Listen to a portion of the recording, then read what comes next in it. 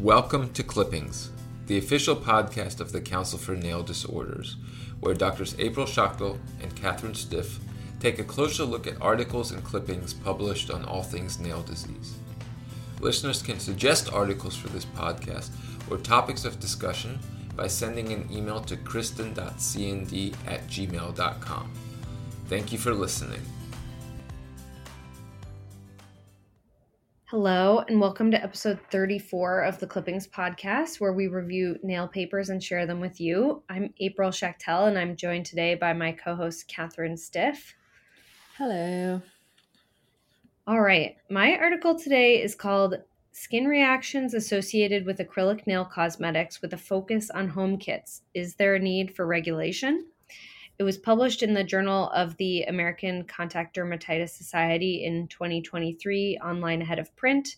The authors are, and apologies for mispronouncing any names, Jana Guenther, Thomas Norman, Chu Fei Wei, and Bradlin Adler. The reason for this work was the fact that home acrylic manicure kits have become widely available in the United States, and they are fully unregulated. Meanwhile, they are becoming more and more popular for home users. One of the components of these kits is acrylates, and these are thermoplastic resins, and the monomer form is a potent contact allergen. If it's cured correctly and fully, the final polymer is non-allergenic, but if there's any residual monomer, that's what really sets the patient up for the acrylic contact dermatitis. Both traditional acrylic nails and the newer gel nails, as well as dip nails, use acrylates, and they require UV or LED light to be fully cured or polymerized. But traditional liquid nail polish does not contain acrylates. So these acrylates have been well known to cause a variety of mostly occupational allergic contact dermatitis among nail technicians in the past.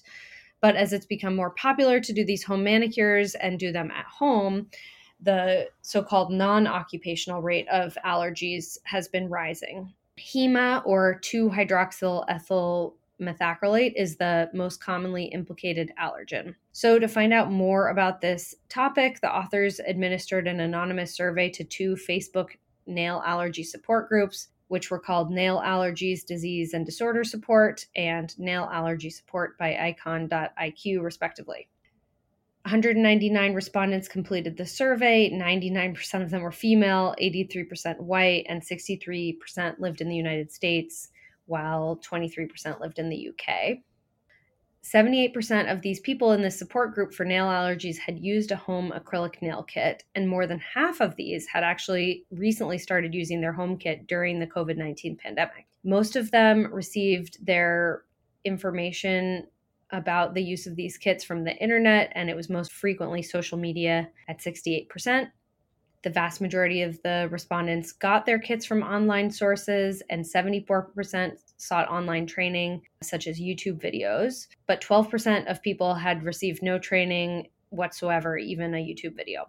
98% of the home users reported using a UV or LED light to cure the polish, and 83% reported first developing skin reactions sometime after they started to use the home kits. And when they looked at home users versus in-salon users, the 38% were more likely to develop these reactions within a year versus only 21% of the salon users.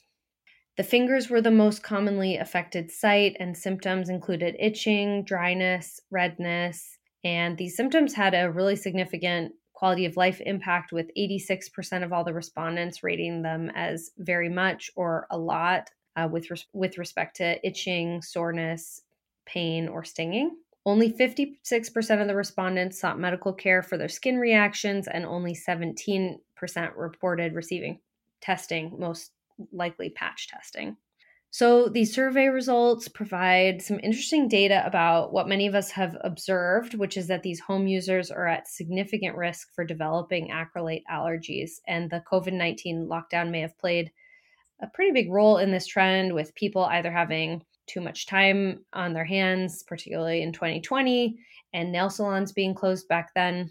The fact that home users develop the allergies sooner than the non-home users suggests that the home users are more at risk for these, and that's likely because of inadequate training with regard to applying the acrylate product and also with regard to curing it. Home users may also be less skilled, particularly when they have to use their non-dominant hand to apply the acrylate product to the dominant hand, might be more likely to get some on the skin. And if that is uncured, then it puts people at risk for developing this contact dermatitis.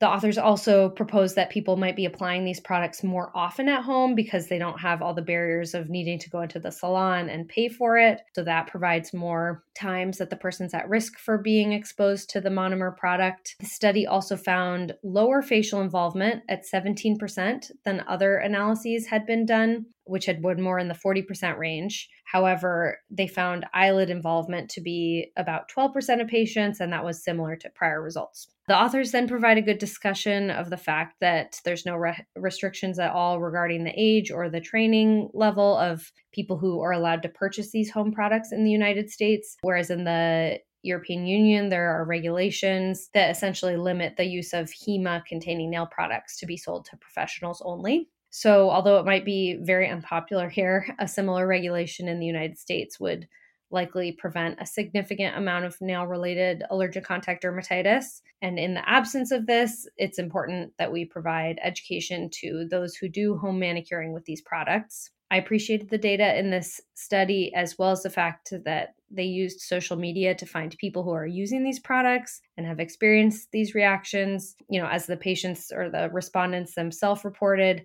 half of them had not sought medical care for this problem, so they would be difficult to reach in a traditional research fashion. So this project shows a good use of social media in a research context. I agree with you, April. This was a really well done article and good to inform our patients. Thank you.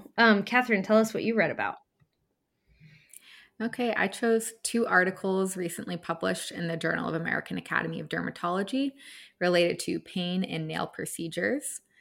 The first is titled Combination of Acetaminophen and Ibuprofen is Non-Inferior to Acetaminophen and Hydrocodone for Post-Nail Procedure Analgesia, a Randomized Controlled Trial by Drs.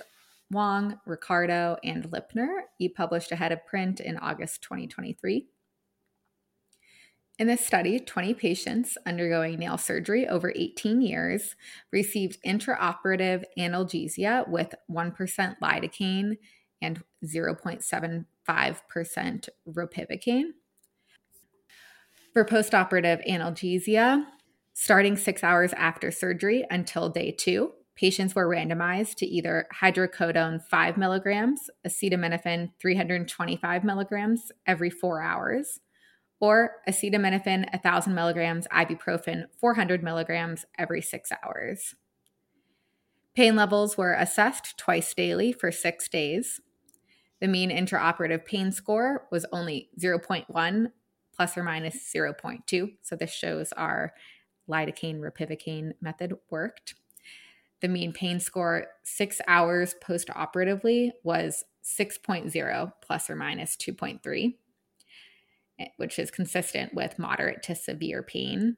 And this decreased 0.8 points per day until day 6.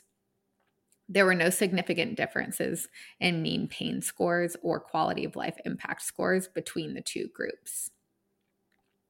So this confirms that nail surgery is indeed associated with moderate to severe postoperative pain, and this peaks at 6 to 12 hours post-surgery. But interestingly, at 6 hours, the postoperative pain in the present study using the mixture of lidocaine and ropivacaine was similar to that of lidocaine alone in a prior study, both with a mean score around 6. So this suggests that while ropivacaine is longer acting, by 6 to 12 hours, it may not make a significant difference in pain control. In addition, acetaminophen and ibuprofen is non-inferior to acetaminophen hydrocodone for pain management up to 2 days post-op. So I think we should provide patients with specific instructions regarding cycling acetaminophen and ibuprofen in their post-operative handouts. And the second article was titled Breath of Fresh Air, Use of Deep Breathing Techniques to Minimize Pain with Nail Injections by Rachel Hill, Dr. Chernoff, and Dr. Lipner, published in October 2023. So as we had just described, nail procedures can be painful. Nail injections are also uncomfortable despite our distraction techniques such as tapping or vibration, ethyl chloride, and talk anesthesia. In a randomized controlled trial of 200 patients undergoing general anesthesia, patients randomized to deep breathing had reduced pain compared to normal breathing. So the authors propose that we instruct patients to inhale deeply through their nose immediately prior to injection and to exhale through pursed lips in short, rapid exhales during the injection. The use of this method in their practice has increased the tolerability of nail procedures, and it's simple and free to try. So I'll definitely ask my patients to do this during my next nail injection. Yeah, I'm excited to try that too. And I have to say, I'm interested to try that one. And for the first article, I was looking at what nail procedures the patients were having. And it looks like in both groups, the most common one, the indication was for longitudinal melanonychia. And I definitely routinely Tylenol and ibuprofen. I think that works really well. So I would agree. And it's nice to have data to back that up. All right, Catherine, thank you for joining me on this episode of Clippings. I want to thank our listeners for your attention. Please share this podcast with your colleagues and trainees. Let us know how we're doing and which articles you'd like us to review on the show by contacting kristen.cnd@gmail.com or find us on Instagram or X, formerly known as Twitter, @NailDisorders.